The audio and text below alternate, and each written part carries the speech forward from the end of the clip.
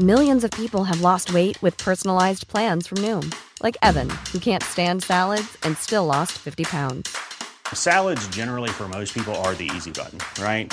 For me, that wasn't an option. I never really was a salad guy. That's just not who I am. But Noom worked for me. Get your personalized plan today at Noom.com. Real Noom user compensated to provide their story. In 4 weeks, the typical Noom user can expect to lose 1 to 2 pounds per week. Individual results may vary.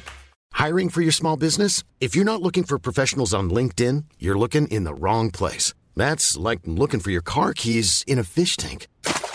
LinkedIn helps you hire professionals you can't find anywhere else, even those who aren't actively searching for a new job but might be open to the perfect role. In a given month, over 70% of LinkedIn users don't even visit other leading job sites. So start looking in the right place. With LinkedIn, you can hire professionals like a professional. Post your free job on linkedin.com/people today. Hello everybody, what's happening? Welcome.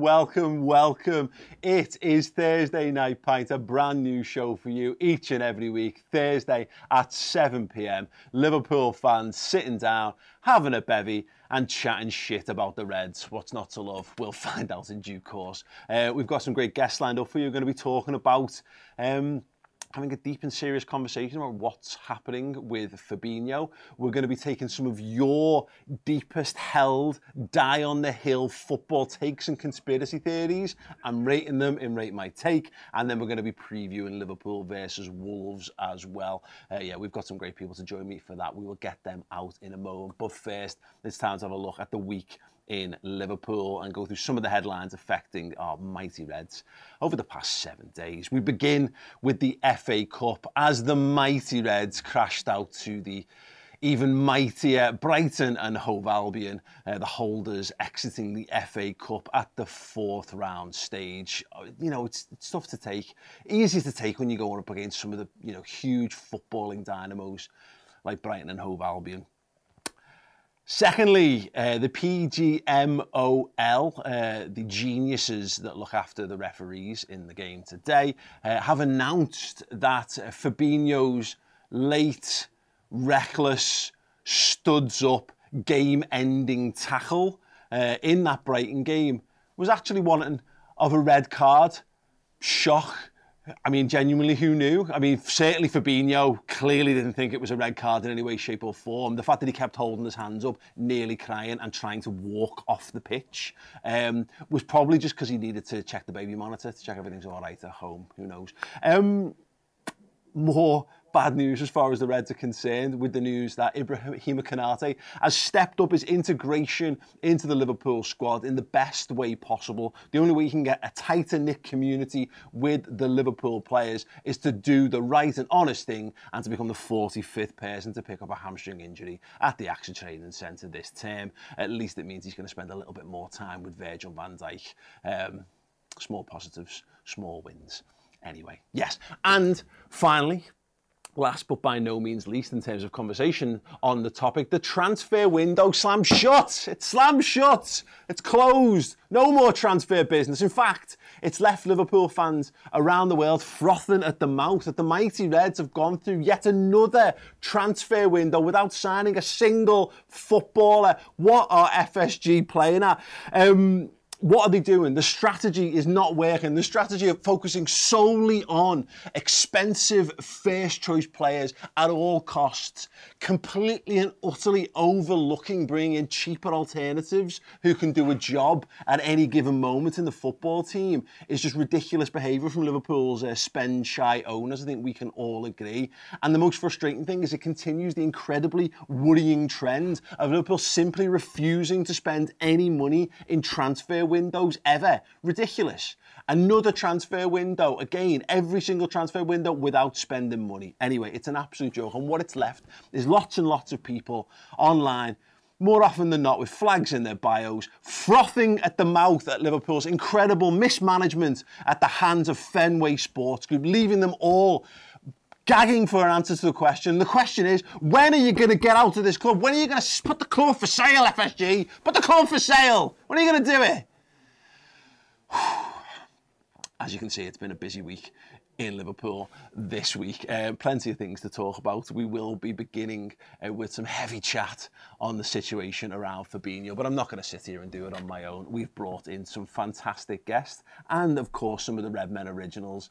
First and foremost, I'd like to welcome to the studio the man who's dragged himself off the injury table, which makes him very un-Liverpudlian at this point in time. It is Mr. Steve Hoare.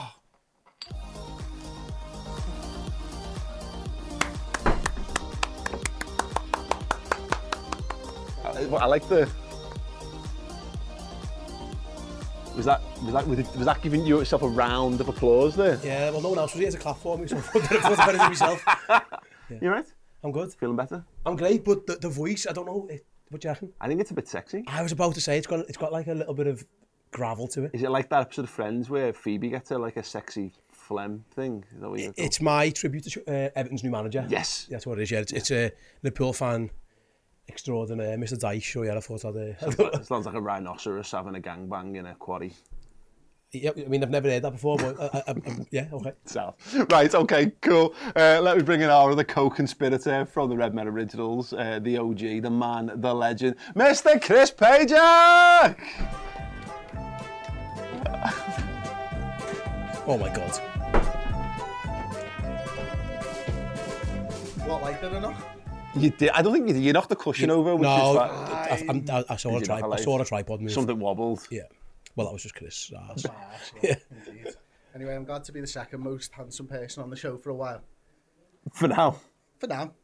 I know I'm going to get booted down a couple of notches. Pause right there. That's really mean to say that. Okay. Brilliant. Okay. We've got two of the finest arses in the history of Redmen TV, physically and metaphorically. We're going to bring in an even better one. The swole superstar extraordinaire of Hollyoaks, old school Redmen TV guest. It is wonderful to have the hottest man to set foot into this building. It is Mr. the one, the only, the James Sutton!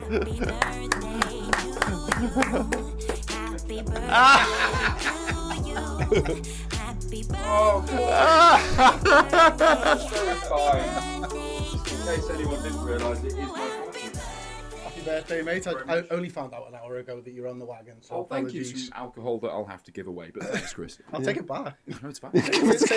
No. I might have guests around at some point. Well done. Hi, James. Hi, mate. Thanks for having me. If anyone hasn't seen James's promo for this show, I asked him, because I know, look, James is in rude health at the moment. So he's fire, is what he is. Phenomenal shape. Thank you very much. And I asked you to create a thirst trap promo video, and you nailed the brief, mate. Absolutely nailed it. You asked me to bench press. Yeah, something impressive. So you said bench press something impressive, and I was like, and I did actually try and do a video of me lying down with weight, and I was just bright red and sweaty, and it looked like a completely different type of video. So I thought some squats might get people watching. Let's hope so. We'll find out in due course, of course. Thank you so much, James. Stellar work. It's going to look very odd when one of my kids gets my phone and looks through the photos and there's just James's arse front and centre. It's my screensaver. Right, okay. We need to add the final compatriot here on the studio. It's been so long. Yeah. We're going to welcome perhaps the funniest Scouser. I don't think... Yeah? Is there a funniest Scouser? No. He's got to be in the running for it, sure. I can't think of a funnier. I can't think of a funnier Scouser. Well, anyway. Maybe his best mate is it's the two of them at the moment. Carl. Yeah. Carl's not as funny as Adam. I don't know. Carl says some funny he's more shit attractive, on their podcast. But he's not. Anyway, right, Sam. Without further ado, let's bring in the wonderful, the phenomenal, the imperious Adam Rowe.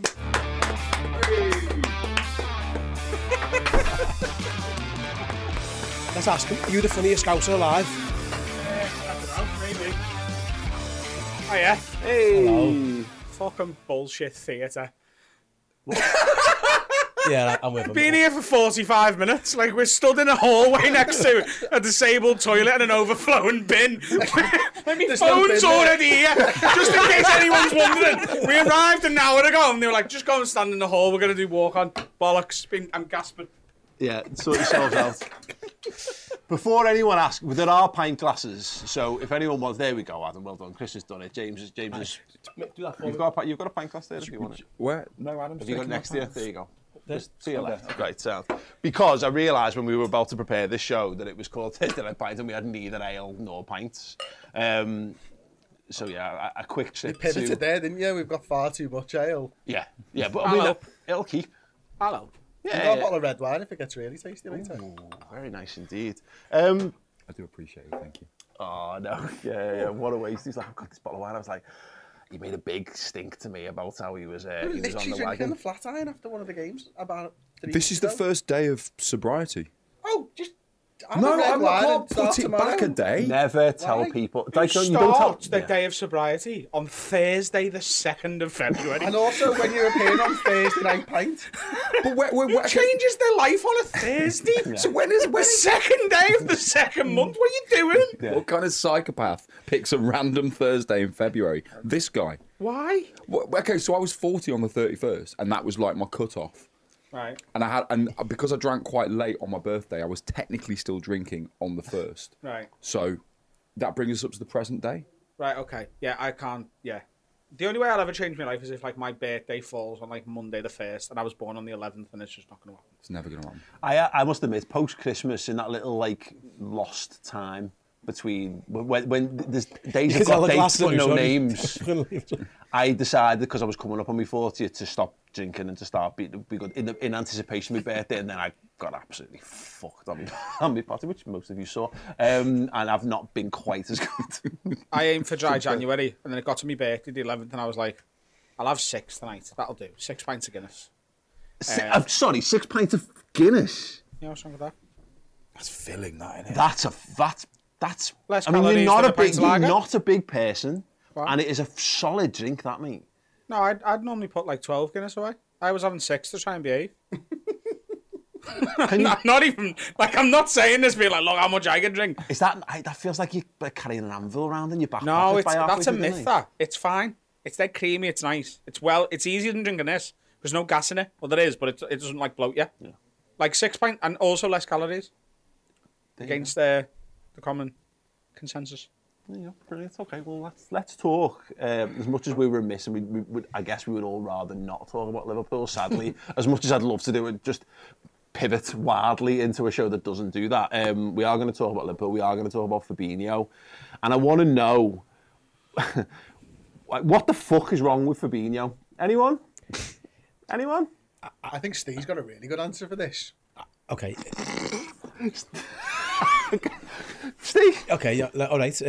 Wow. I personally believe, and I have to, I know honestly, I think he's knackered, and I think what's happened to him really genuinely. Bowler can do that to a man. Yeah, Steve yeah. did.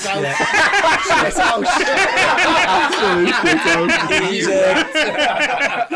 Throwing him under the bus. he's clearly very ill. Something's gone wrong with him. No, I was thinking the other day, he can't run anymore, and as a board man who can't run, I relate. Yeah. But unlike him, mine isn't because I've ran too much. It's like, well, you're going to see Fabinho and be like, I've got you, mate. Yeah, Me and you. Yeah. Exactly. Yeah. But his has come from running too much. Mine's come from never running at all. And we found ourselves, so who's the real loser? It's probably him. Because he's done all that running and now he can't run anymore. Yeah. I've never ran. 29. And I've never ran. And I'm in the same physical condition, so it's fine for me. But I think honestly, mate, I'll be honest with you, I think years and years and years, he's been called as like the lighthouse and the water carrier and all this, and he's done everyone's running for them. And I think it's just caught up with him, and he can't. I've never been. I was pitch side at Brighton, and I was first row, and there was a ball that bounced there, and like 5 Brighton lads got there before he got there, and he was the closest fella to it, and I was like, he's gone. Like this fella, I felt sorry for him. To be honest, I think he's knackered, and I do. I think the fact that he's had that job by himself for so long, I think it's just worn him down. Yeah. Bless him. I don't think people fall off that much that quickly. I think it's quite obvious, you know, he's punching massively above his weight and his missus is being pregnant. You imagine how whipped he's been for like the past 6 months in the build-ups to giving that he's doing fucking everything around the house. He can say no to nothing. Yeah. Everything she wants, she gets, including like, she could go build me a conservatory and he's just got to fucking do it. He's knackered from doing housework and just being at her beck and call. Yeah. That's what it is. And particularly, she's probably got a bit of a grump on since that fascist president didn't win that she was well behind as well. Wasn't great. Was she, yeah? Wasn't great that for them, was it? No. Yeah. Wasn't great. She's the fascist of their house, that's what it is. She's got it under the thumb. I haven't seen a drop-off of a player in such spectacular fashion in a long time. Yeah. Like, up until, March last year? Like, he's been spoken about as, in the team of the year, and there's nominations for this, and this is the best defensive midfielder in world football. And then he just went shit almost overnight. And the back end of last season, he wasn't great at all. And his character to carry that through into this season is mental. He's terrible, and you're absolutely right. He looks exhausted, poor fella. He's not. It doesn't look like they're splitting the get-ups, are they, Chris? No, he's doing all the get-ups at night. They're breastfeeding, but she's expressing, and it's pure. He's getting up in the middle of the night, warming the fucking breast milk up, feeding every 2.5 hours, because that's the only reason he can possibly be this shit. What he needs to learn, and I learned this by child number 2, is just to, in the middle of the night with the feeding, just roll over and just give a slight conciliatory, supportive pat to let you know that you're aware that they're awake and feeding the child. And then, most importantly, go the fuck straight back to sleep, because your own health is just as important as that newborn baby. And also, he's on what, 200 grand a week? He's like, listen, look, I know you're doing all the work, but at least you're doing it in a fucking mansion and not a fucking council flat, you know what I mean? Yeah. And that's because I play for Liverpool, and they're not going to fucking let me continue to play for Liverpool unless I'm good at footy anymore. I also think, realistically, no one's talking about the fact that, how many Brazilians play well into the 30s? That's a good point. Brazilians always fall off late 20s. Coutinho fell off. Kaká fell off, even though he was great up until a point. Pato fell off at 22. Brazilians very rarely have very, very long careers. Even Ronaldo, they just hit a peak, and then they're as soon as they drop a bit, it's like they give up. And is there a Brazilian player that played into the 33, 34? Is Neymar 30 now? Is he close? Maybe. Probably in his 30s, but to the point, There isn't many though. I've never really thought. Casemiro's doing okay down the road. That's not doing him no favours as well. I think that's what's hurting him as well. And also, I'll be honest with you, I think that it's hard to be DM when the rest of the team's shit. And I think that puts the spotlight more on you. So it's a bit like I was saying the other day, our defensive midfielder and our centre halves are like a flood barrier, but they're in a fucking flood zone. They used to be in a desert and no one ever tested it. It was it sounds, don't worry about it, I'll just keep that drop of rain and kick that away. And now it's fucking burst. Is he like an oxbow lake? He is a little so bit on the surface it looks fine, but underneath there's just this big fucking hole been gouged out of him by being basically water pressure for all these years. And I think the fact that everyone around him doesn't run anymore and doesn't tackle anyone anymore, and then you get to him and he's like, oh fuck. I thought up until a few weeks ago that he was absolutely fine and it was just the other midfielder's problem. And then Bajcetic comes in and you're like, oh no, there's a big problem here. If Bajcetic can do it with basically the same midfielders either side of him, then there's a big issue. Bajcetic is young and he's hungry and he's got that about him. And physically has got more about him because he's got youth on his side, which I does think help. But I do think he's right in that it is a systemic problem. It's the rest of the team more than anything else. Fabinho has dropped off. But it doesn't have to be one or the other. Both of those things can be true, and I think it is both of them. Wijnaldum ran more than anyone, and I know it's been a full year since he's been there. We're missing him. Henderson's legs are well on the way out now. I was critical of him early in his Liverpool career. Became a big fan of him. At the end of the day, he can't keep doing what he's been doing. He isn't physically able to do it, and when he does it, he will just keep getting injured. So they're running less, and I think Fabinho was always seemed to be in the right place to intercept balls. Because we put our opponents under such pressure, they couldn't pick a good one, and they were just kicking it, and he was like, oh, I know where they're going to spoon this to. I'll just go and stand there. And he looked amazing because of the system. People talk about Trent Alexander-Arnold looking amazing because of Liverpool's system. Fabinho looked even better than he ever was because of Liverpool's system and the fact that opponents clearing the ball could never put it right where they wanted it. And he knew where they were going to badly pass it to. He was really good at being in the right place at the right time. And that's when there's no pressure on the ball, they go, press. hang on, Fabinho's there. Best just to put it 6 yards to the right of him. And when they've got time on the ball to do it, he can't do what he's been doing for the past 5 years. I agree with all of this. There is also a slight consideration that he's been called by us the best DM in the world at times. He's certainly been one of the best that Liverpool have ever had. And he's reached the heights, he's been that team that got 97 points, been the team that got 99 points, he's been to 2 of the 3 Champions League finals, won it once. And yet he's behind Fred in the pecking order for Brazil. Do you reckon there's a point in your life where you just look and go, What's the point? What's the point? Well, I think the whole Liverpool team has done that to a point. Yeah. I've been saying this since... This was my big worry when we lost that final. And then the parade sort of made me go, oh, maybe we'll be all right, because there seemed to be a good energy around it. But to put as much effort in as Liverpool have in the past 4 or 5 years, to compete on every front, and to come away from with one Premier League title and one Champions League, and you watch a Man City who, you know, the year we won the league, they had a year off, really. They went, nah, fuck it, Liverpool have won it, we'll just take a bit of time off. And we pissed it. Every other year where they've gone, no, we're going to have a fight here, like, let's face it, we've lost. And it's because of the resources they've got. It's got to get to a point as a footballer where you're fighting for every inch in every game, and Klopp has got that out of them. And they're doing it and fighting for every inch in every game. In all 4 competitions, playing in every single game it's possible to play in, and you come away from it with a Carabao Cup and an FA Cup. How can you possibly convince that exact same group of players, oh, by the way, let's do that again and hope it's different this year? Is there another point, Chris? Because we've done it loads. Everyone keeps going, Tchouaméni. Liverpool tried to buy Tchouaméni in the summer and didn't. And we're so focused on that because of how Liverpool strengthened the midfield. They wanted a midfielder. They clearly wanted a midfielder. We've all said it. They so clearly wanted a midfielder because and they chose not to. And they so clearly want Bellingham. There must be a little bit of Fabinho of like, they're desperate to replace me here. And then all of a sudden, I'm now the guy who's left continues to play. I mean, there's got to be an impact in that regard of like basically being told we're trying to replace you, or we've not been able to replace you. The flip side of that, though, of course, is that Liverpool have come out and said we weren't looking to upgrade in the midfield options. You know, they've done the same in January. They decided to go and get Gakpo instead of a midfielder. So if that is true, the flip side's also true, which is, oh no, they've deemed us all right. The problem he's got is he's behind an 18-year-old in the team. That will hurt his ego more than absolutely anything. And rightly so. Yeah. And Bajcetic deserves to be in the side right now. Fabinho hasn't played at the level that he needs to play at. But I think Adam's spot on. The high press is what allowed us to make Fabinho look so good. You know, winning the ball back high up the pitch, making it difficult for him. He was 35 yards from goal, picking the ball up and playing a pass to whoever the fuck he wanted to. Now it's a complete opposite. We can't press from the front. We've changed to a mid-block side now anyway. The 3 lads up front don't know each other's games. We can't score goals. We concede too many goals, and the defence has been shit and injured as well. Like, what are you supposed to do as a DM? You can't just. You need to give him the right foundations to perform. We can't give him that, and we're expecting him to perform. I think that's it's not just Fabinho, is it? I think that's just. I think it's true, but I think that foul at the weekend actually showed how far off he is. Yeah. Because that's a tackle you do. Yeah.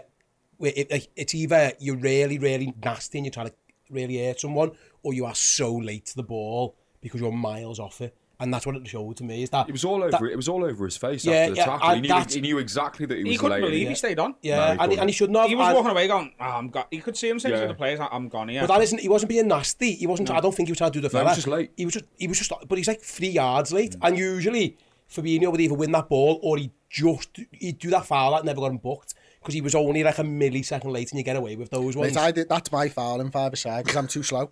Yeah. Like, I'm not being nasty, I'm just going to foul you 10 times a game because I'm fucking slow. And that's what he was, yeah. It was. No, a little bit of nastiness in there. That's whether you're winning or losing. I think in some ways it's difficult to pick just Fabinho out because I think it's a Liverpool problem as much as it is a Fabinho problem. It's across the board. You know, we had this amazing side that burned incredibly brightly, but for only that period of time. And because of lack of transfer activity, because of injuries, because of Manchester City, because of now you've got Newcastle, you've got Manchester United who are back, all of these factors coming into play, confidence, the hangover from last season, like Adam was talking about, all of these things together mean we are where we are. You know, I think it's hard to blame one person.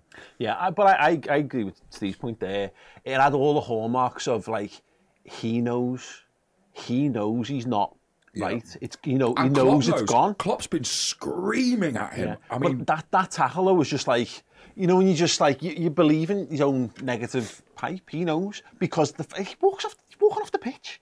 He's like, I'm getting sent off for that, and it's like, what the fuck are you doing? That's a man whose head's not right in any way, shape, or form. He's not backing himself. He doesn't believe that he's turning this round. It's like he's done that wrong and gone, oh god, oh clumsy, this clumsy old me. God, I knew that was going to happen. I'm crap. It's like, mate, I don't know what the answer is. Whether he's had time off. See, I think it's the opposite. I think he needs to stop coming on. If I was Jürgen, I would say you just have a couple of weeks off. Just go and sub, because every game that he's been subbed on, he came on against Wolves and was crap, he got worse. Come on against Chelsea, it was crap and we got way worse. And it's then, not just Fabinho he's bringing on at the same time, though, remember? There's other lads he's bringing on, like the captain, who's coming on and we're getting worse. No, absolutely, I agree. I also don't think Fabinho has ever come on, even in his height as a Liverpool player, and improved the game. I think he's a player who has to start games. If he's not fit enough to start, he shouldn't be playing. Yeah. He struggles to get up to a game that's already at full pace, and he always has. He's saving Bajcetic. That's his job now. His job's not. It doesn't look like we're trying to rehabilitate Fabinho. Bajcetic is too young to do 90 minutes. Well, he looks knackered after 70 minutes. Exactly. That's his problem. So that Fabinho is for 50.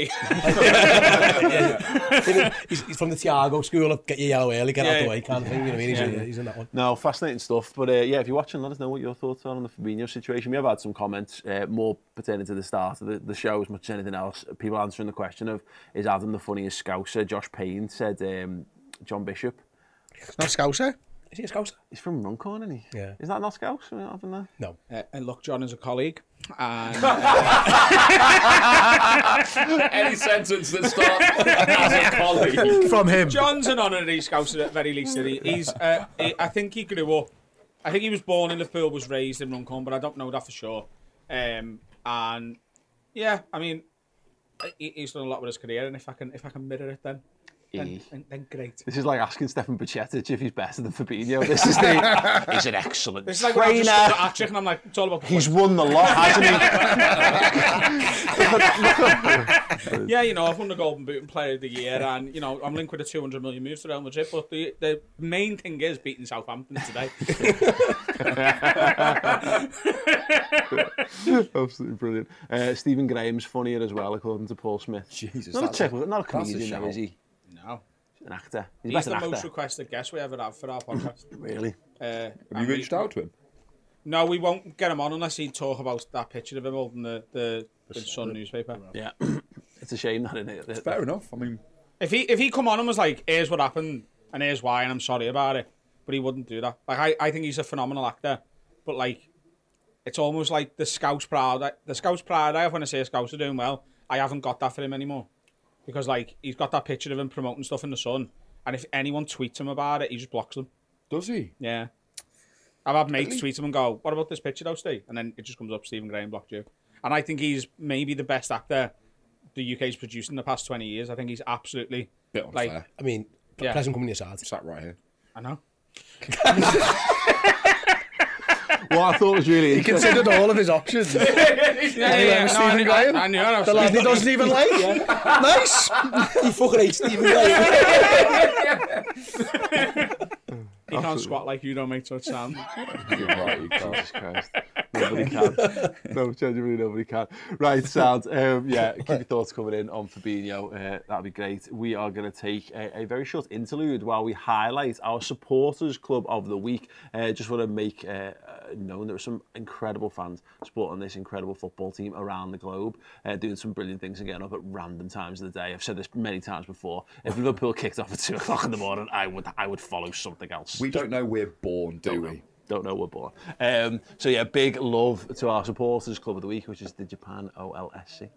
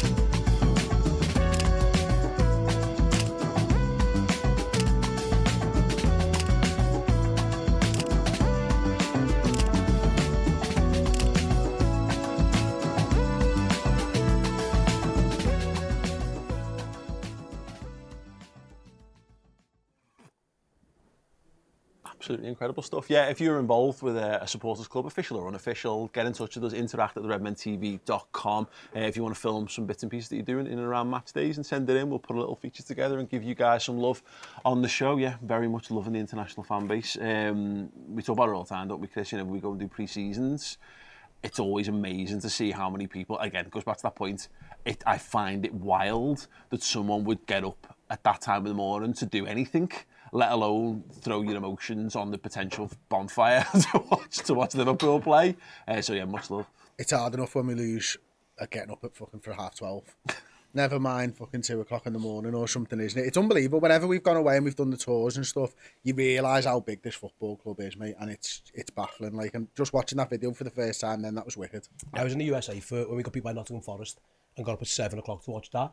If I was an American Liverpool fan, I wouldn't be a Liverpool fan, I don't think. But yeah, I watched Liverpool play Chelsea a few years. You know when Salah scored that absolute bastard of a shot cut in from the right and put it in the top corner? I watched that in Carragher's bar in New York, and it was like 10 o'clock in the morning. It went fucking ballistic. And no, last time I came in, we had Alfie Brown on with us. Yeah. He was in Australia last year for the title running, like before like the Champions League final and that, and he was in Australia for the festivals over there, and he was just sending me videos every morning. It's like silly. It's like 4 and 5 o'clock in the morning. He's getting up to watch Liverpool games. It was just great. So I've got a good one for you, right? Our Steve's are blue, as everyone knows, my brother and stuff. And obviously we've been to America a few years ago. And we've been to San Francisco, San Jose and LA and stuff. And I was sending him the videos of how boss it was and how many people were there for the live shows and all that type of stuff. And he goes and works over in San Francisco. He works for Sony. So one of their head offices is over there. So they send him over there. He does some work and stuff. And he's got an Everton game. And he just sends me this video. I'm going there tonight, blah, blah, blah. I'm like, box, mate, enjoy it, all that type of stuff, like as you do. And he sends me this video at the bar. It's completely empty, and it's the barman and him. They're the only people in the friggin' bar watching the Everton game at the clock. I don't even think the barman was an Everton fan. I think it was just him. Was it an Everton bar? Yeah. Shit. Yeah. Oh, outstanding. That's bleak. Right, cool. Yes, interact at theredmentv.com if you've got any stuff you want us to showcase on the show, by all means. Right, we've got a brand new feature. We're going to move things on. We're going to be doing Rate My Take. Oh, wasn't sure we had that for a moment. That's why I said it so slowly. Got no confidence in this. Yeah, no, absolutely. First time around. God, yeah, we're expecting teething problems. Joe's nailed it, to be fair. That's the jinx of all jinx. Yeah. Something's going to go wrong. Yeah, more so highlighting it. But thanks. The name of the game on this one is that I asked you guys to send me in your most controversial or most die on the hill for all eternity football thoughts, feelings, conspiracy theories or anything. What we're going to do is we're going to consult the panel. We're going to throw some out there. We're going to talk about them, whether we enjoy the legitimacy, whether we think they're onto something, whether we think they're absolute crackpot knobheads, and then we're going to give them a thumbs up or a thumbs down. Speaking of the first show, there are giant thumbs, foam thumbs, somewhere in the postal service. So maybe by next week we'll have them. Good luck with that. Yeah. So yeah, if you can just make your hands look as big as possible. The Hermes fellows just threw it over the back. so what, I'm going to put my hand by my cock. Nice one. Right, so the first take of the week comes from Gaurav, who's at BooNY6, and he says, Barry over Alonso made a ton of sense. Rafa knew he would leave the minute Madrid comes calling, and Barry was a really good player in his own right. So Gaurav thinks Rafa Benitez was right to try and bin off Xabi Alonso in place of Gareth Barry. Stuart Downing looked brilliant in a Villa team. Didn't he? There's my answer. Counterpoint, Gareth Barry was good for Manchester City.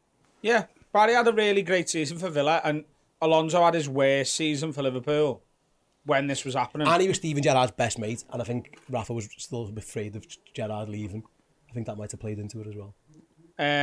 Having said all of that, no. There's the light at the end of the tunnel. Like I can understand why he would go, do you know what?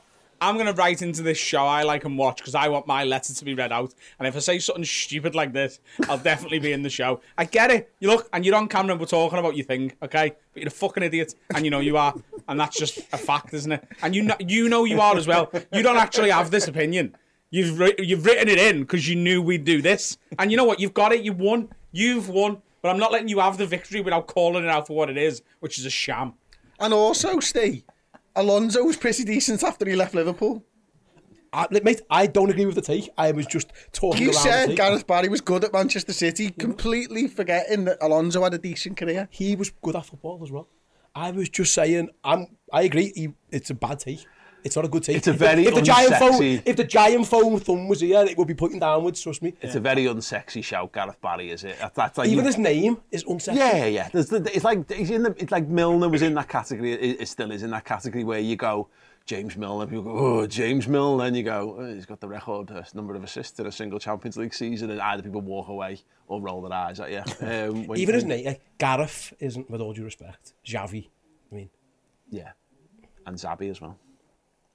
Okay, well, yeah, whatever. So what are we saying? Thumbs up? Called him Xavi. Well, Thumbs up, thumbs down? I'm giving Steve a Go on, let me see down. thumbs. let me see those thumbs. Thumbs down all around on Gorab's shout, unfortunately. Steve Carson, SJR Carson on Twitter. Fabio Barini. No. Thumbs down! Thumbs down! No fucking way. Fabio Barini was one decent run of form away from being a very good striker for us. No, he wasn't. That's bullshit. He had such a great celebration, though. But He did have, that was great, man. I love all that nonsense. Love He it. really wanted to be a Nothing Liverpool to back player. it up. He really wanted to. I really want to be a Yeah, Liverpool I player. know. Yeah, I'm not saying I agree with it, Chris. Will you let people finish?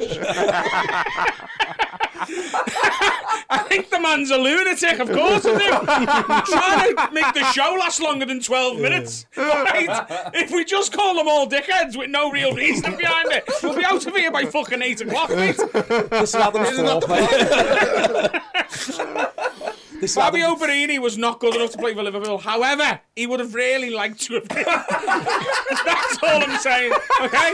Do I need to say it that way round? And I just so he was I was one good run of driving a car really fast away from being Lewis Hamilton. Yeah, he was one run. I was a bigger erection away than I'm capable of having from being a porn star. The reason he never got that run of form was because he was fucking crap. If I was born with more natural ability, then I'd have been better at the thing I was trying to do. Yeah. Can I offer a take? I think if Daniel Sturridge hadn't been injury prone, he'd have been a better player than Benzema. The Benzema. Yeah. Right. Okay. You had it. I think you were on smooth sailing straight to 4 thumbs up there, Ad.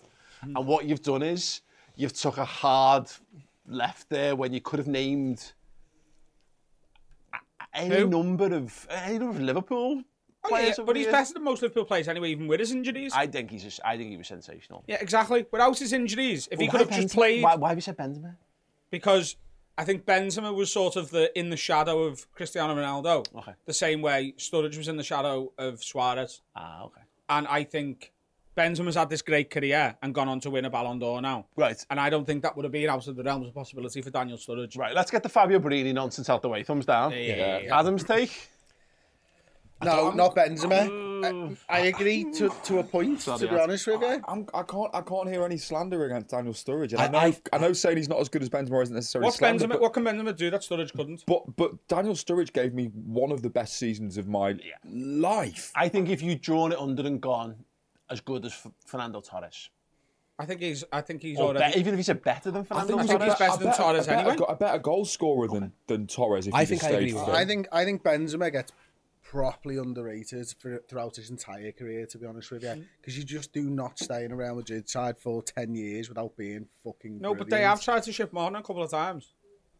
He's been linked with Man But he United stayed like there. 4 or 5 He stayed times. there and on the he's flip got side, a Ballon d'Or. He was Man United Simao. You know, we were linked with Simao like every 6 months. Benzema was going to United every transfer window for about 5 years. About that. Yeah. Like, listen, mate, I think I'll give you my take. Daniel Agger was a shit defender. I thought he was fucking terrible. Absolutely useless defender. Everyone loved him for scoring against fucking Aston Villa. Well, there's the Daniel Agger interview. If you don't. Yeah. You've got this take, and you had this take for a while, but no. But every time it leaves your mouth, the Daniel Agger slander gets greater. It started off with, I don't get why people actually adore Daniel Agger. I didn't think he was that good. And now you're like, he was the worst the internet. defender That's what ever. you do on the internet. Okay, here's my question then. If you could pick one defender at their best to join the current Liverpool side, would you pick Daniel Agger or Martin Skrtel? Ooh, Daniel Agger. Good. Okay, thank fuck for that. Sam. Don't get me started on Martin Skrtel. If you think Daniel Agger's bad, Martin Skrtel. Okay, should we get back to people's takes? This is great, by the way. Love that we're having this. You guys are all lovely. Demetrius. I haven't got like a true team leader there. That was so loaded, wasn't it? Look, really funny guys, but we have got a meeting to get on with. We haven't hit the... I did it. I've only got 45 minutes of Zoom. I'm on 42. I was having lunch before. I had a guy on a Zoom call or whatever. The headphones having an important business meeting, and he used the expression. As I always, my business mantra, as I always say, is that you should always deliver. And I was like, was it Balotelli? Yeah, I was like, I'm hoping he's a postman at the very least, but my business mantra.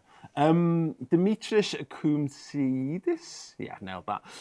What Luis Suarez did in the World Cup against Ghana was what anyone else would have done in his position, and he had every right to celebrate like he did. 3, 2, 1. 1,000,000%. Yeah. I adore that.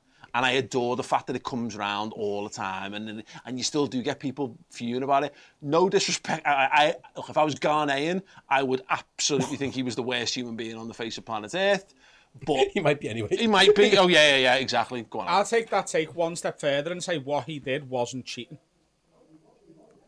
He got a red card, didn't he? So it's just a foul. I don't think it's cheating. He's within the laws of the game. He was like, I can stop this going in, and it means I get sent off. And I've made the decision to do that. It's not cheating. Because he didn't pretend he didn't handball it. No, he went, yeah, I did that. Should I go and get a shower? Can I just watch them miss this penalty first before I do that? And then I don't think it's cheating. Same mentality as Fabinho then, really, isn't it? Winner's mentality. He knows what he's done. He's prepared to admit it. Yeah. He did not cheat. He made it a decision and was like, I'm going to just do this because I'm allowed to do it within the laws of the game. It just means that my team has to play with 10 men. Got it. I'm agree. Absolute agreement. Here's one for you. Motorway Services at Gretna Services. Go ahead. Liverpool's academy is genuinely atrocious at meeting its stated purpose, which is to produce quality youngsters for the first team. I'm not sure that is actually what they're supposed to do in terms of what the football club wants. I think that's what every fan wants them to do. I think every fan wants them to get players who are going to fill the side. But ultimately, they're supposed to sell players for 10, 15 million that pays for the academy, and you might get 1 or 2 every few years to get into the side. And at that, I think if you look at, Kurt Jones, people will disagree on whether he's a good player or not, but he's into the first team squad at the moment. Yeah. So he's done it. Trent Alexander-Arnold's done it over the last couple of years as well. Sterling did it before that. They're not the best. They're better, but they do actually balance the books. But the teams that are the best aren't winning European and Premier League titles. That's the thing. Yeah. It's very rare that a club has the academy that produces all the best players in the world. Class of 92's and wins everything. Well, you can't do it anymore. The standards have changed. The parameters have changed now. You can't run a football club like that. I think the class of 92's, that's probably a really, really good example. Back then, that was absolutely great. That was brilliant to do because no one else was doing it to that level. And Liverpool brought through at that time, Fowler, McManaman, Redknapp was signed, but Matteo Harkness, there was loads in that team. Yeah, and you've got Owen and you've got Gerrard. Also, people don't understand, like, it's good. It's hard to get the next Trent Alexander-Arnold in the team because there's fucking Trent Alexander-Arnold in the team. With all due respect, Trent Alexander-Arnold had to be better than Nathaniel Klein, who was a good right back. Yeah. To get into the Liverpool side, I mean, granted now it's different and that's why Pochettino just got in, but you've got to be brilliant. So I'm with Chris, is that I think Liverpool's academy serving a purpose, because if you start looking around the Championship or lower end of the Premier League or in Scotland or whatever, you'll see ex-Liverpool players who have been sold for 5, 10... Never mind United's academy. I used to always think like fucking John O'Shea, you'd come in, play, and then get sold for like 10 million. That's how you judge an academy. And then every so often, you might get the absolute superstar. Because, like, look at Man City now. Phil Foden's the gem. And they've got this new lad coming through at full-back. But like, they don't have that much more, because that's not. It's dead hard to get into these teams. If you've got 7, 8 academy lads in your side was probably a bit shit. Yeah. And also, but also, a lot of the time, you need a player that's going to come walk straight in, and you know what I mean. We're not given that time now to develop these players. It was like we were saying before about, at the top of the show when you're talking about getting new players in and how much we know we need a player and how angry people are about it. That feeds directly into that narrative as well. We haven't got time to be. We need ready-made players that are world class that can walk in and improve this team. That's the fundamental bottom line of it. What our academy is good at the moment is going and signing youngsters from other clubs and bringing them through. They've done that really, really well. So Baccetic is one of them, but Ben Doak, Carvalho, Kate Gordon, I think is still. We'll see how he gets on. Bobby Clark, who's been around the first team. Keith Kelleher. It depends what you mean by the academy thing, doesn't it? Because if we're talking lads who join Liverpool at 8 and then end up in the first team, then even then we're doing all right because you've got Curtis Jones and Trent Alexander-Arnold. In addition to that, we're then adding players. Other players to the mix that we're bringing in at a decent age. Be one there, Hot Crisps. I'll get your take on them. They said dead hot and yeah, hot. Okay, Sam. So messages tomorrow morning. Let me know what you got on. People always say that about hot stuff, but I have permanent diarrhea, so I don't notice the difference. You can give me food poisoning, I just think I've had a nice meal. They kind of grow on you a little bit, don't they? But yeah. Good. Do you not think they're really hot? They're all right. What's happened to your mouth? He drinks 12 pints of Guinness a night. I really wish we had 12 pints of Guinness in here right now, to be honest with you. Yeah, they're all right. When you go to Nando's, what spice do you get? Medium. That's all right. I get hot. Medium's okay, isn't it? Medium's not like... Fucking mild. Who am I trying to impress? Me. Adam Rowe. I judge people on how spicy they get their Nando's. Oh, you're going to hate my fucking thoughts on Nando's. It is fucking shit. It's really not. It is. It's fine, but it's a restaurant for people who don't want to go to McDonald's anymore. Exactly. Yeah. Who've graduated from McDonald's to going on dates with in your 20s. It's Mackey's for people in their 20s. It's just you know what you're getting with it. It's safe. It's 3.5 stars. It's not going to be dog shit. It's just going to. You know exactly what you're getting. You're not expecting anything. Liverpool's academy is genuinely atrocious at meeting its stated purpose, which is to produce quality youngsters for the first team. Damn. Yeah, I think so. Side. I just think I know what he means, and to just have Trent in it. Obviously, we all know what he means. Yeah. That's why we're saying wrong. Yeah, I think you would like Liverpool to be producing one or two more that actually. Like the era of Gerrard and McManaman and Owen and stuff. I think to call it a failure is a bit harsh. Yeah, a failure. That's why I call it genuinely atrocious. Yeah, that's why I did this and this. Okay. But Baccetic could change that. Yep. Yeah. Curtis Jones is the weird one because I really, really, really want him to do well, but I actually don't. I don't think he's going to be there super long term. I think he needs to go and play every week for Brighton. Well, Paul Tompkins was a great piece on this, and I shared the video that he put in his piece this week.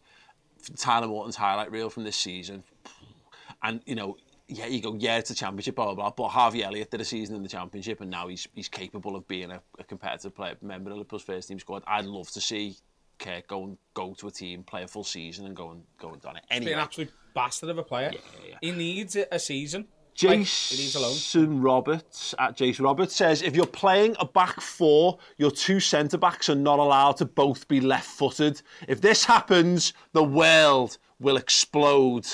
Might go a bit far. Both being right-footed is fine, but two lefties equals the end of days. Yeah, you can't. I don't know why it's true. You can't have two lefties at centre-half. I feel genuinely, passionately discriminated against. Are there any examples of two left? No. Well, Liverpool had. Is the world still here? Fair. Liverpool had a point where they had Julian Dix, Neil Ruddock, Phil Babb, Steve Harkness, all left-footed. We had three. It was a point where we played three left-footed centre halves in a back three, and that's the closest we've ever seen. So you look in time, cop where two of the same people can't occupy the same space. Yeah, probably not. I don't know. No, almost certainly not. Because again, it's the universe. You're just not allowed to do it. Okay, agreed. Big thumbs up from everyone. Jason Roberts has nailed that one. I don't care. The left, the right footers can go and play left back, but the left footers ever go and play right back. No. We'll play... Liverpool would rather play a centre-half at right-back than play Kostas Tsimikas at right-back. But they'll happily throw a right-back over Oh, left God, back yeah. when needed. I actually think Tsimikas would be great at right back. I do as well. Cut in and just twat past the couple.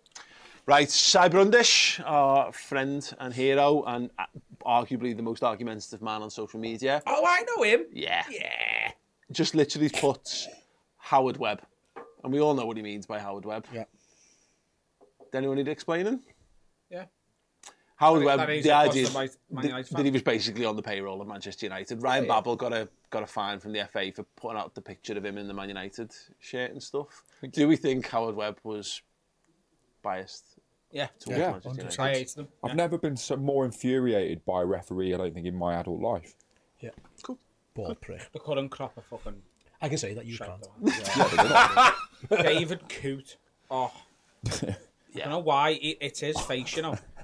David Coote's face. And Paul Tierney looks like he's refereeing games filled with players who all bullied him. Yes. Do you know what I mean? It's like he hates all of them. He's like, no, remember when you stole me lunch money? Yellow card. But I didn't do anything. Nah, fuck off. I hate him. To use a line that you actually cut from our appearance on Have a Word pod, some people deserve to be bullied, and he was one of them, I think. Did we cut that? He probably that wasn't going to go in the podcast. Just I reckon that might have gone out. You know, we don't cut anything.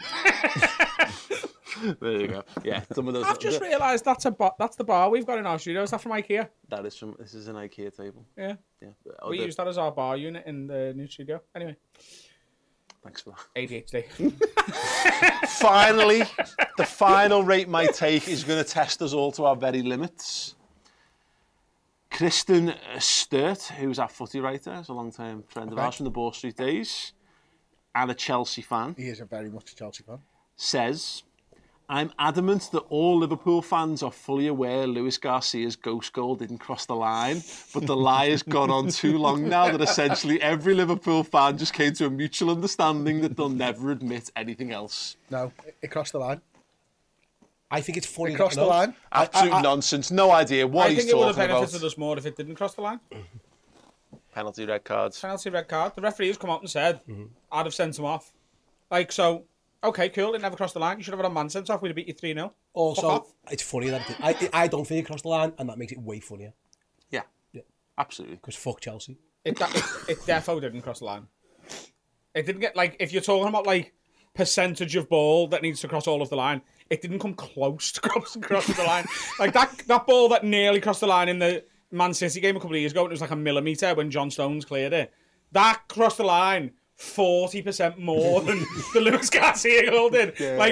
You can see it. It didn't go over all of the line. But you're lucky that it didn't, because you'd have got slapped. We'd have beat you 3-0.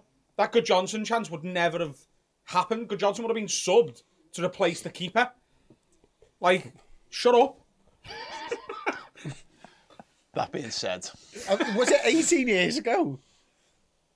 is that how long 2000? No, how long was 2005 ago? Is that how 18 shit years off? ago. Jesus Christ! Shit off. We had this conversation the other day. Christian, let it go, man. Fucking let it go. He's beat us loads since then, lad. You've won the European Cup twice since then, and you hadn't won it before then. Mad that they've won it twice, isn't it? Yeah. Have United only got 3? Yeah. Isn't that mad? Yeah. Chelsea have got... They're one title away. I always forget that Tuchel won it with them, you know. Yeah. Like, that's not really... Was it Di Matteo won the first one? Yeah. Like, it's not really in my brain that more recently than us, Chelsea have been European champions. I'm a big fan anything that happened after 2020 and before the start of this season, like dismiss. Just COVID, like it's one blob. Feel like it happened. Yeah. That season never happened, apart from Nat Phillips and Reece Williams. You know what I mean? It's like we'll have that photo. Alisson's goal and Nat Phillips. It was so much better that Chelsea won it than City, though. Yeah, so much better. And you get so have they only won it twice in their entire history? Yeah. So we still get to sing like Nottingham Forest. You've won it 2 times. That's fine. That'll do for me. Right. Okay. So finally. So what, Kristen? Are we going to lift the what's the thing? What is the it? curtain back and say that it didn't cross the line? Oh, it didn't cross the line. We all know it never. I'm not prepared. Not prepared to admit it. No.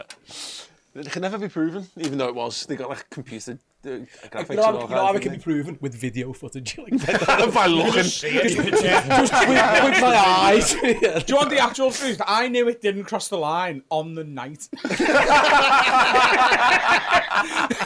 I watched one replay and I was like, fucking hell, we got away with that. If you want the actual truth, we've been lying for 18 years. Yeah, you're welcome. It's true. Right, sounds, Kate. That is right, my take. Thank you so much. If you want to get them involved, tweet them to me at the Paul Machin, and we'll do some more of them next week. We're going to take a very, very short break to promote some things that we think you should be diverting your attention towards when you're done with this. Take a look at these wonderful things. Terrorists have fell off.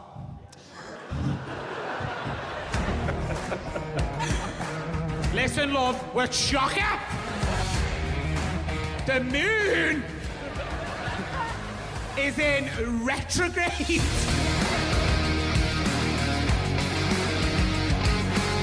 Right, look, I do understand that joke goes to, like, racist VAR. What kind of fucking murderer eats the peppers and the onions? Get on the ground! We know what you've done! Get back to your crossword, love. 4 down. Just go fuck yourself. People will celebrate her death. This has been amazing. Thank you so much.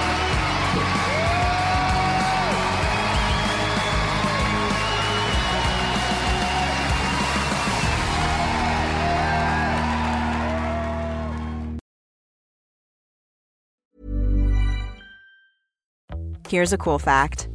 A crocodile can't stick out its tongue. Another cool fact, you can get short-term health insurance for a month or just under a year in some states. United Healthcare short-term insurance plans are designed for people who are between jobs, coming off their parents' plan, or turning a side hustle into a full-time gig. Underwritten by Golden Rule Insurance Company, they offer flexible, budget-friendly coverage with access to a nationwide network of doctors and hospitals. Get more cool facts about United Healthcare short-term plans at uh1.com.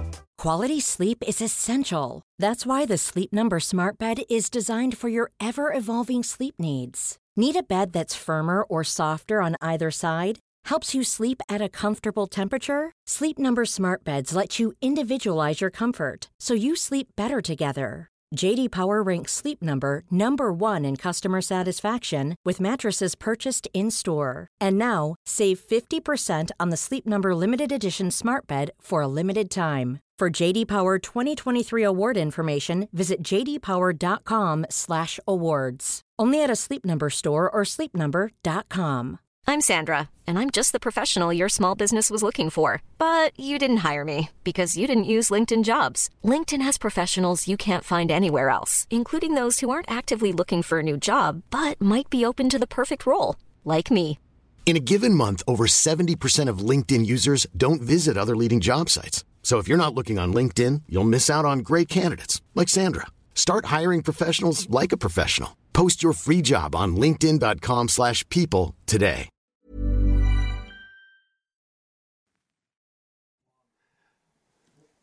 Class, yes. Check out Adam's YouTube special, Imperious, now on YouTube. Just search Adam Rowe special. That's what I did when we were trying to find the trailer to rip before to put it here. Yeah, and we've got these guys are going to be sticking with us after this show. If you think it's been a bit daft so far, wait till you check out Red Men Uncensored. We're just going to have a random freeform chat about stuff. Well, no, that'll be like. Yeah. So this is the structured one. Look, I'm not saying that Adam's going to unleash his thoughts on Mason Greenwood because I can't, there's obviously very complicated legal situations around that, but just saying, redmenplus.com, Red Men Uncensored in a bit. Right, let's talk Liverpool Wolves. Ultimately, again, it's these pricks. I'm so bored of seeing Liverpool play Wolves, but here we go. Nah. It's just Groundhog Day, isn't it? It's fucking crap. I thought we went Liverpool then. Well, that's... Is this our 4th game against Wolves this year? Yeah. This season? Yes. No, it's 3rd because we've still got one to come again. Brilliant. One right, okay. got we've got cancelled when the rescheduled. Queen snuffed it. Yeah. So there's still... It's a great day, say. Oh. And we didn't have to play football games, and it was fine. I mean, the positive thing about us playing Wolves is that we're playing Wolves. And the negative is that we're playing Wolves again. That's the thing, isn't it? It just feels boring.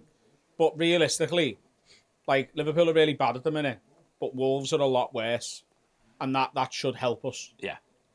Yeah, no, the I problem agree is if we go on and lose this, then I think there'll be a total meltdown. There's just well, that's the thing is I don't know what a total meltdown looks like at this point. I don't see how. I mean, unless we decide that we're going to be finishing between 8th and 14th in the league, which is there'll be next level kind of shit. Like, but I think the general point on this, and James, get your take on this, is we are where we are now. We could really do with the lads turning it on. We've kind of got no choice anymore because no one's going to protest. You know what I mean? And whether that's to do with the ownership or the manager's position, we're all bought in on Jürgen no matter what he does. Transfer window short, club's up for sale. Liverpool a bit crap, the atmospheres have been a bit crap.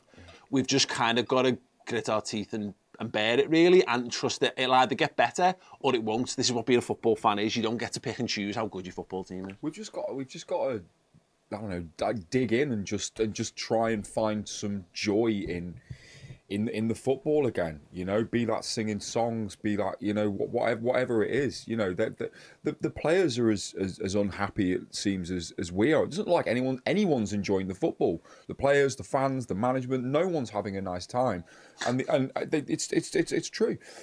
So all we can do is, you know, just go and support them. There's literally nothing else that we can do right now. The transfer window's closed, and actually, you know, that's probably a good thing now that there's, you know, no one's talking about that going forward. Do you know what I mean? We can just from this point on, no more talk about the transfer window. But Jude Bellingham would be nice though. Really Sorry, nice. just carry on. From now. Who stops talking about Jude Bellingham on a random Thursday?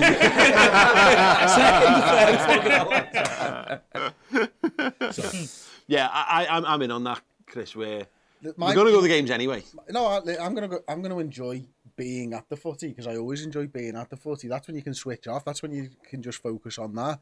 My problem I've got at the moment is I've come to the conclusion that Jürgen's going to use the rest of the season to test shit out because I don't think we've got a plan at the moment. So I think we're going to see Gakpo in the 9 some games, Gakpo on the left other games. I think Gakpo is going to be the 9.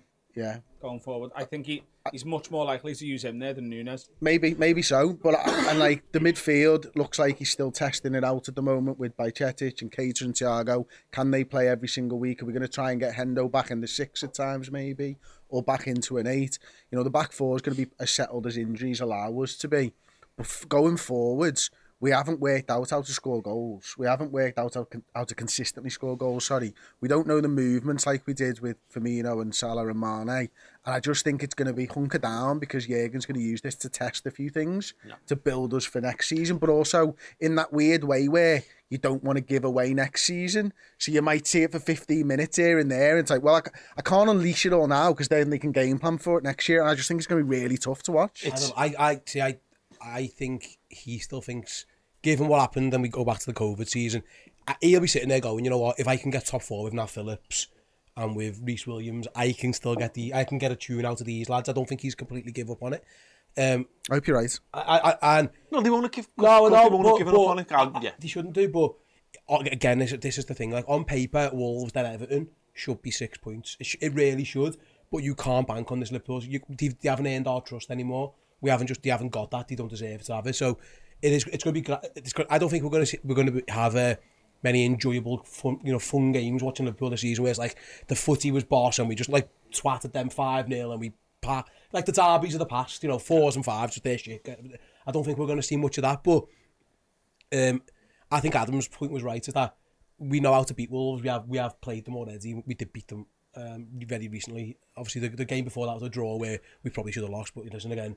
Another they got done by VAR, so that them's the breaks. But again, it's Wolves, then it's Everton, then it's Newcastle. I bet because they're competitors and who they are, the players, the managers, they'll have all had a conversation the other day and went, you know what, let's beat Wolves, beat Everton, and then we can go to Newcastle. And they're the ones we're chasing. I bet you if you ask them, they're the ones who are thinking they're the new kids on the block. Can we put pressure on them? But it's going to be hard. It really is. And if we beat Wolves at the weekend, it'll be by a goal, won't it? I can't see us going to Molineux and just playing them off the park. I think there's that, but I think from our perspective, there's like a psychological shift that needs to happen, and we need to stop expecting Liverpool to get back to being fucking boss again. It's that COVID season again, isn't it? You've just got to win by yeah, exactly, and obviously it's weirder than that because it was so obvious what needed to happen to fix that. You needed centre-halves playing centre-half. There you go, Sam. Let your midfielders play in midfield and kind of see what happens. This one's a bit... midfielders are playing midfield. Well, that's it. This one's a bit... yeah. Or not. You know what I mean? Like, yeah, I think there's a little bit of like a change where you just need to buy into the notion of we're on the climb again. So this Liverpool side is no longer the side that got to all those European Cup finals and nearly did the quadruple. And I know it is so much nearly that side, but it's not. Let's forget that it did that. This is like Jurgen Klopp coming in and he's building Jurgen Klopp 2.0. So this is the first season of him putting those in place. And what you need to see is glimpses of what that's going to look like. And I'm seeing that with like Gakpo. So I saw a little bit more and more of like, I can see how he can work in this side. Seeing Bajcetic and being really impressed with a young, hungry lad playing in there. That what we need is more. Like, I need Darwin Núñez to get back to being dead exciting again. And I need Mo Salah to score a fucking goal or two. And if we can just add a few more bits like that, I think we'll all be a bit more relaxed about the idea of we're not going to win 15 games back to back, but we might be able to just jerry-rig something enough to get us competitive in the top 4 or 5. Do you know that quote from Pep Linders that Gakpo, like apparently he said to someone, Gakpo's the missing link? This was last year. Like apparently like sort of the end of January, start of February last year, he was asked about Gakpo by someone he knows, not like in an interview. And he was like, oh, we need to get Gakpo and he's our missing link. So that's been in the works for a year. Like this is like another coach said, Pep Linders said Gakpo's... I seen this like in like December or November, like when the World Cup was on. It'd be interesting to see when that front 5 are back fit. Salah, Gakpo, Núñez, Diaz and Jota. I think Firmino's getting a new contract, but I think realistically Firmino's going to be there for cup games and for experience now. And he's going to be there to be like, I've played in 3 Champions League finals for this guy. There's the goal. You look over here. I think Gakpo being the missing link, I think that means he's going to play as a 9. I think that's him being the new Firmino, and Firmino's getting that new contract to teach Gakpo what Klopp expects from his false 9. I understand that, right? But what do you think about this then? Why sign Núñez? Because I think... Is Núñez the new Diaz? I think Núñez is there to play instead of Diaz or Salah.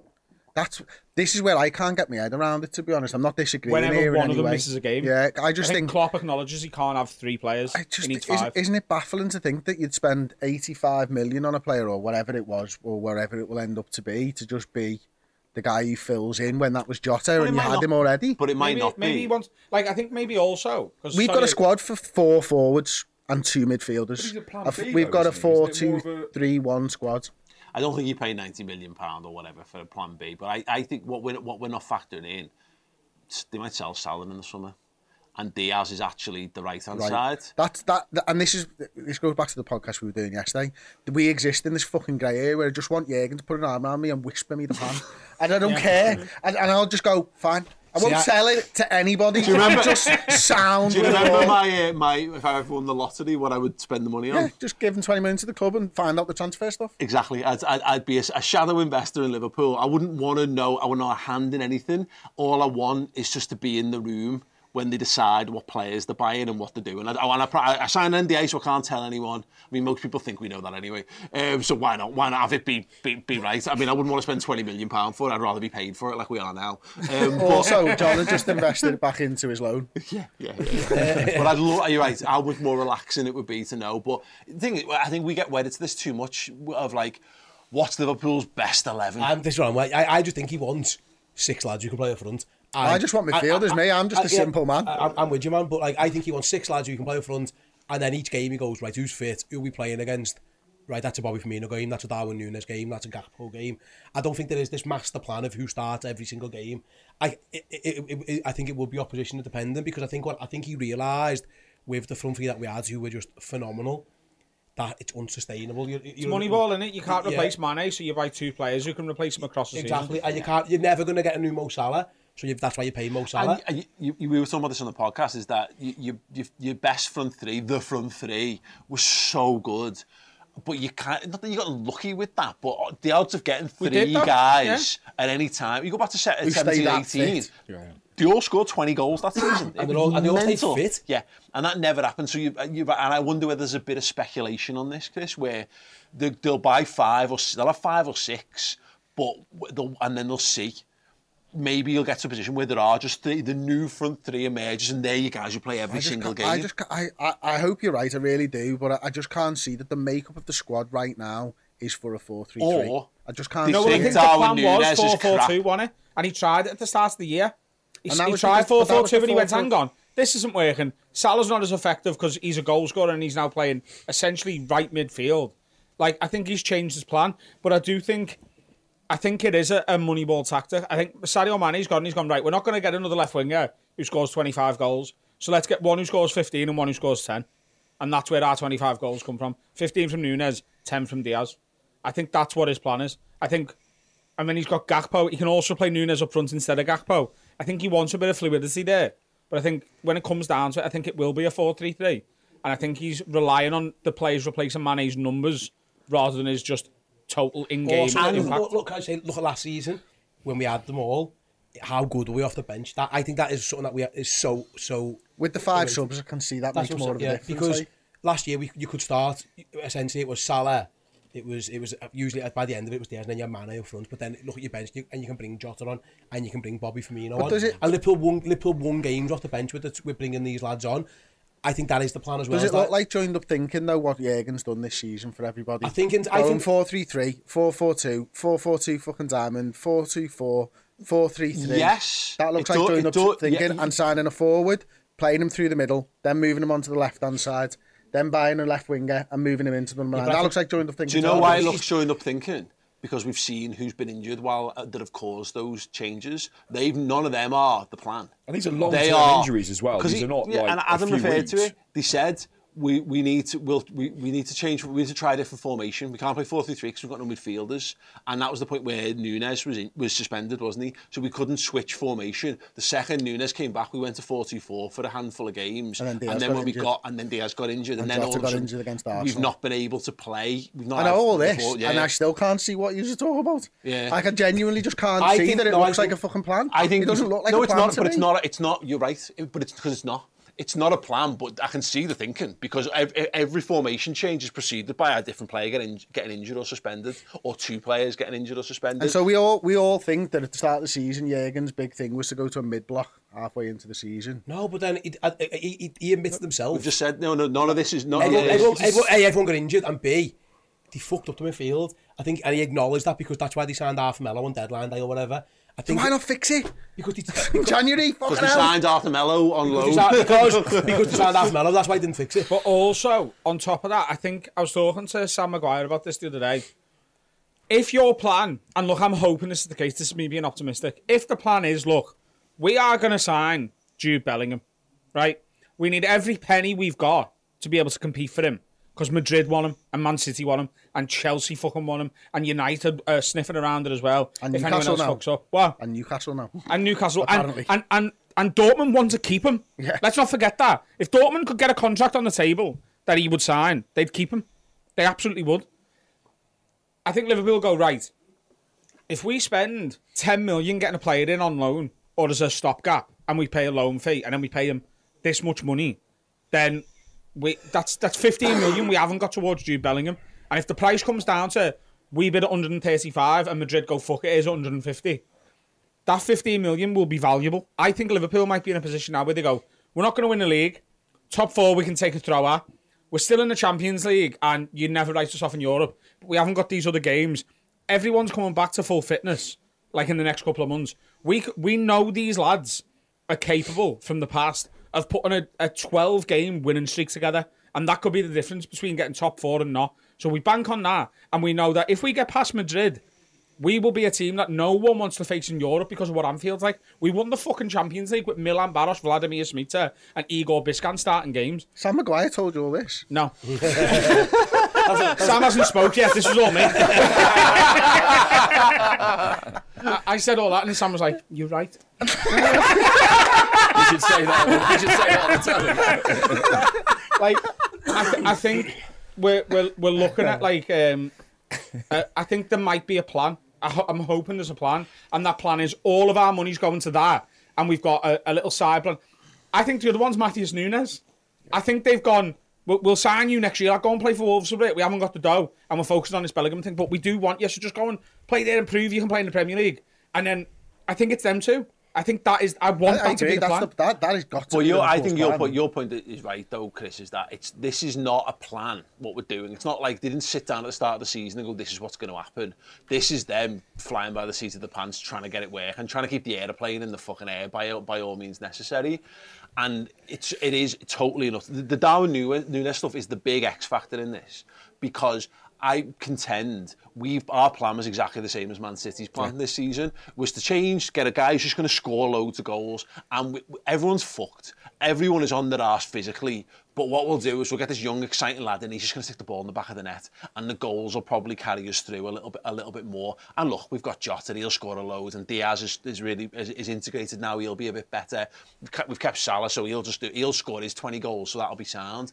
And then the midfield obviously became a bigger issue because we had more injuries, which weren't unpredictable, but we're not injuries we had last season. As well, Liverpool don't need more midfielders; they need different ones. Players have to go. Yeah, exactly. Absolutely. And that's the key. You've got to get Oxlade-Chamberlain off the wage list. You've got to get James Milner, as much as I love him and what he's done, off the wage list. But I do wonder, sorry, Chris, I do wonder whether Darwin Núñez, they looked at him off the left and went, That's my point. Darwin Núñez and Gakpo don't make sense, because I see Gakpo as a number 9 like you, as a false 9, but Núñez was brought in as a centre forward, definitely. He wasn't brought in as a left winger, so you might change the plan. But they did say that he was good. They did talk about his versatility. You might change the plan so Diaz plays up from the right-hand side, and I can see that. And I've done a deep dive on this, which goes out tomorrow at 5 o'clock, 8 o'clock tomorrow, actually, on all of this stuff with Josh Williams. So check it out.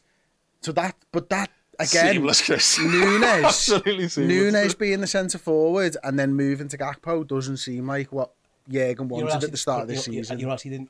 I think he didn't bank on. Well, I'm sure he didn't think that his midfield legs were going to fall off. He said, I think Adam's right, they knew what he wanted, they couldn't get them, and they've gone, right, we're going to the well, one more year with these lads. They've never let me down. I get one more year out of them, and then next season, I will do the big rebuild. And me 6 attackers, we're going to blast everyone out the league. And by the way, we've got 4 really boss centre-halves, 2 of the best full-backs in the world and the best goalie in the world. We're going to be sound. I think that was the plan. I think the plan was we'll get 6 of them up front, boss back 4, the best goalie, and you know what? The lads in midfield, they'll dog around and they'll run the nuts off for me, and we'll be all right. You don't have legs in midfield if your front 6 are boxing people in so that they're volleying into your centre back. We've been undermined by injuries, by the leg. You can't deny the legs that fell off Henderson and Fabinho in particular, those two, and it's become a shit show. And now they are scrambling round. I don't think they wanted to sign Gakpo in January. I think Man United were going to sign him. I don't think the plan was to sign Gakpo. And I'm not sure we sign him if Diaz comes back after the World Cup fit, like he was kind of meant to, and Jota's only a few weeks away from coming back. I'm not sure they pushed the button on. It's only because Man United want to buy him. We've said this, they did this before the World Cup. They've doubled down on the tried and tested as much as they can. So Gakpo might not be the plan as a number 9, but sometimes happy accidents, you hit upon stuff, don't you? Darwin Núñez to me looks like an upgraded Divock Origi, which is mental to say you spent that much money on it, but that's effectively what he was. There's games where you'll play him in the 9, and if he gets up and running and he gets his goal scoring form back, he'll be a threat as a number 9.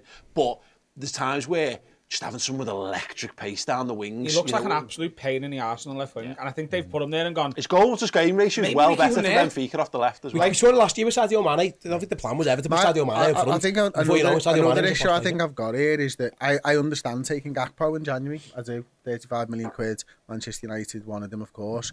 But if we had 35 million quid, why not just buy fucking Núñez? Because you couldn't play. Couldn't play this season. No.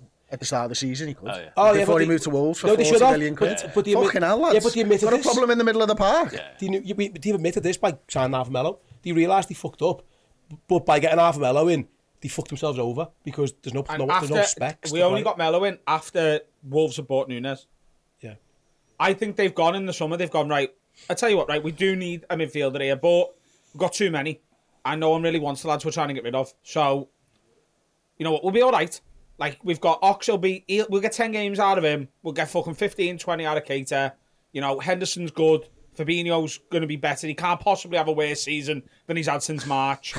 Like, Harvey Elliott's going to play a load of games. Fabio Carvalho, you know, he's probably going to play left wing a couple of times. Going to play him in they've looked at it and gone, we'll be all right in midfield here. And then a few players have got injured and we've started badly and they've gone, we should have fucking bought Matthias Nunes and just released 2 or 3 of these. And they've panicked and gone, just get us a loan player in. Let's get to January and we'll deal with it then. Let's get the World Cup out the way. We'll deal with it then. They've got Melo in. He fucking breaks his soul 3 games in. And we're like, what the fuck have we done here? And they've backed themselves into a stupid situation. The policy has not been right. FSG have made a few mistakes. I think Klopp and his team have made a few mistakes. The fact is, we're in this situation now, and the only thing that solves it is in the summer, you get at least 2 midfielders in, and ideally 3, who play for Liverpool. Not players who are going to come in like Robertson did, and he's going to be behind fucking Alberto Moreno for 6 months in the pecking order. We need a new midfield going into next season. Yeah. I think it's possible. Bajcetic is one of them now. Yeah. I think he's pushed his way in. And it might be, you've got Bajcetic and 2 new 8s who, they are rotated with, if Keita stays, a bit of Naby Keita, a bit of Harvey Elliott, a bit of whoever's still around. But I think, realistically, Liverpool need Bajcetic, who can be sort of shadowed and mentored by Fabinho, who can be like, hey, when I was able to run, I used to do it like this. And then the 2 8s need to be new. They need to be fresh. And I think 2 new 8s, Bajcetic at the 6, and that front 6 we've got, all being fit, next season is a completely different prospect for Liverpool compared to the one we're in right now. So, we're all buying into what Jurgen's doing between now and the end of the season because we've got no choice. Mate, back them to the fucking hill. That fella has done so much for us. He really has. He's the fucking best. And I think you're right. Adam's made a good point before. The owners have let him down, but he's also he's made some decisions that if you asked him now in hindsight, he said himself in his press conference recently, why the fuck did I say yes to that pre-season tour? Yeah. Why did I do that? He knows, there's so many bad mistakes have been made, but we are where you are. You can't change that now. You've got to just get on with it. That's the thing about it, is that you're right. Look, it doesn't change anything. It doesn't change anyone's upset with the owners. It doesn't change anyone. The fact that we should have done this and could have done this, and it would have been better if we'd done all this, but great, unless anyone's managed to crack time travel in the last day or two. Adam's still pissed off a past Adam. Yeah. Klopp is unsackable, but he's not unquestionable. Yeah, and that's fine because you've mentioned that footy. Everyone's got to have opinions, and when someone did something wrong, you've done something wrong. He's not beyond reproach. But the beauty of it is, and I think people forget this sometimes, is that the beauty of having the best in the world at something is that you don't have to worry yourself with all those stressful conversations around should he go and what's he got to do. It does mean that you've got to put your faith in, but it is easier putting your faith into someone who's been there and done it Before and is at the highest level. Alisson was the way I said this. Alisson made that mistake against Leicester in his 3rd or 4th game or whatever, and I was like, if Karius had done that would have been we'd have been ruined for the season. But when you've got the best goalie in the world and he makes a mistake, you actually go, oh shit, even the best goalies in the world make mistakes. Okay, so you've kind of got to let stuff go. It just feels very on top at the moment. It is also different. I think if Karius had made that mistake, Karius flaps it. Karius gets in his own head and he's exactly. Like, oh fuck, I fucked it. Oh fuck, everyone hates me again. Whereas Alisson went, nightmare that one, eh? Anyway, watch these 9 saves. Yeah, no, it's true. Right, sounds. Are we confident Liverpool will win? Liverpool will win against Wolves? Mm-hmm. Absolutely not. Yeah, I am actually. Yeah, we're going to win 1-0. Yeah, I'll get 1-0. 3-1. I think we'll win, but I'm not confident. How can you be confident in them? You've seen them play recently. Drink, steak. Yeah. 3-1. Yeah. I think Gakpo gets a couple of goals. Oh, I'd like that. I'd really like that. 6-0. Yeah, we're not going to beat them 6-0. No. But at this point, just win. Yeah. And then win the derby. And then see where we're at. As to this, it sounds ridiculous. The idea that Liverpool can win a game at the moment feels a bit odd. But you put 2 or 3 down, which is it is possible. It's possible. This day we beat Man City this season. Mm-hmm. We gave Arsenal a hell of a game until Diaz got injured. We beat Man City and outplayed them. Yeah. We were better than Man City at Anfield. It's possible. We deserved to win when you mentioned this the other day, we got our 2nd highest ever points total in a group stage of a Champions League this season. It feels so long ago. No, done it though. But it's possible. And we should believe we're going to knock Madrid out. I know that team's insane. I absolutely agree with that as well, but we'll see. I also thought we were going to beat them in the final, but life's a shithouse. Right, gentlemen, thank you so much. That's been an absolute pleasure. Thank you so much for joining us for the very first ever Thursday Night Pint. We'll be back next week. Stay tuned for guest announcements. Steve's looking at me because he knows that he's the man responsible for booking, and he's got a hell of a week on his hands to top these two absolute fucking heroes that we've had in tonight. But John Bishop and Stephen Graham.